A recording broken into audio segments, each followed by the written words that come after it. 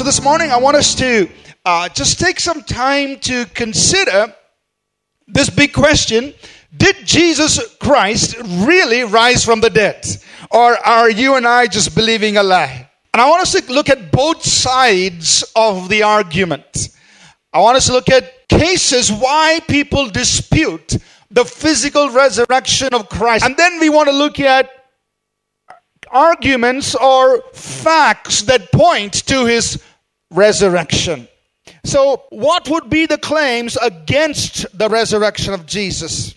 Number one, they just went to the wrong tomb. Now this argument doesn't hold much water because there was the other tomb where the soldiers were parked at. The second argument that people have come up with is the body was stolen. There could have been only two ways in which the body would have been stolen. One possibility is the disciples tried to steal the body while the soldiers were on guard. So the only other possibility is that night, from when they put the body in the tomb to the morning when the soldiers arrived. Now, firstly, they would not have attempted that because it was their day of preparation. They would not, as good Jewish people, work beyond that time. They would not do anything. Number three, the Jewish or the Roman authorities moved the body. What would you have done if you were one of those authorities and you heard the disciples out there preaching that Jesus Christ has risen from the dead? The first thing you would have done is to roll out the dead body in front of them and say, hey, his body's right here. Number four, the disciples were hallucinating. They were just imagining all this. Many of them touched him.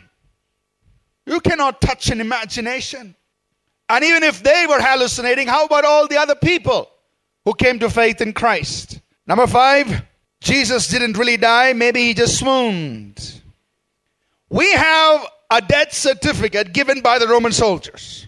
And the last one is maybe the disciples were just preaching a lie. If they just did that, what about their own lives? What about the lives of the 120? What about the lives of the 500? So let's just quickly look at the whole story and build a case for the other side. Number one, the broken Roman seal. That Roman seal, no man would have dared to break it. Second fact to assert the claim of his physical resurrection was the empty tomb. Number three, a large stone was moved. This stone was estimated to be about 2 tons in weight. It was moved not just by a few men, but it had to be moved by a powerful angel. Number five, grave clothes were left behind. Number six, Jesus' appearance was confirmed. The disciples saw him. There were 500 eyewitnesses. Number seven, like we mentioned earlier, the disciples' own lives. All 11 of them, one died of old age, but 11 of them giving up their lives as martyrs for this message. And lastly, today, lives are transformed and miracles still happen in his name. So now, why does all this matter to us? Here's why. Our sins are taking us to an eternal separation from God, to a place called hell. The only answer the Bible presents to us is this, that God himself becomes our Savior.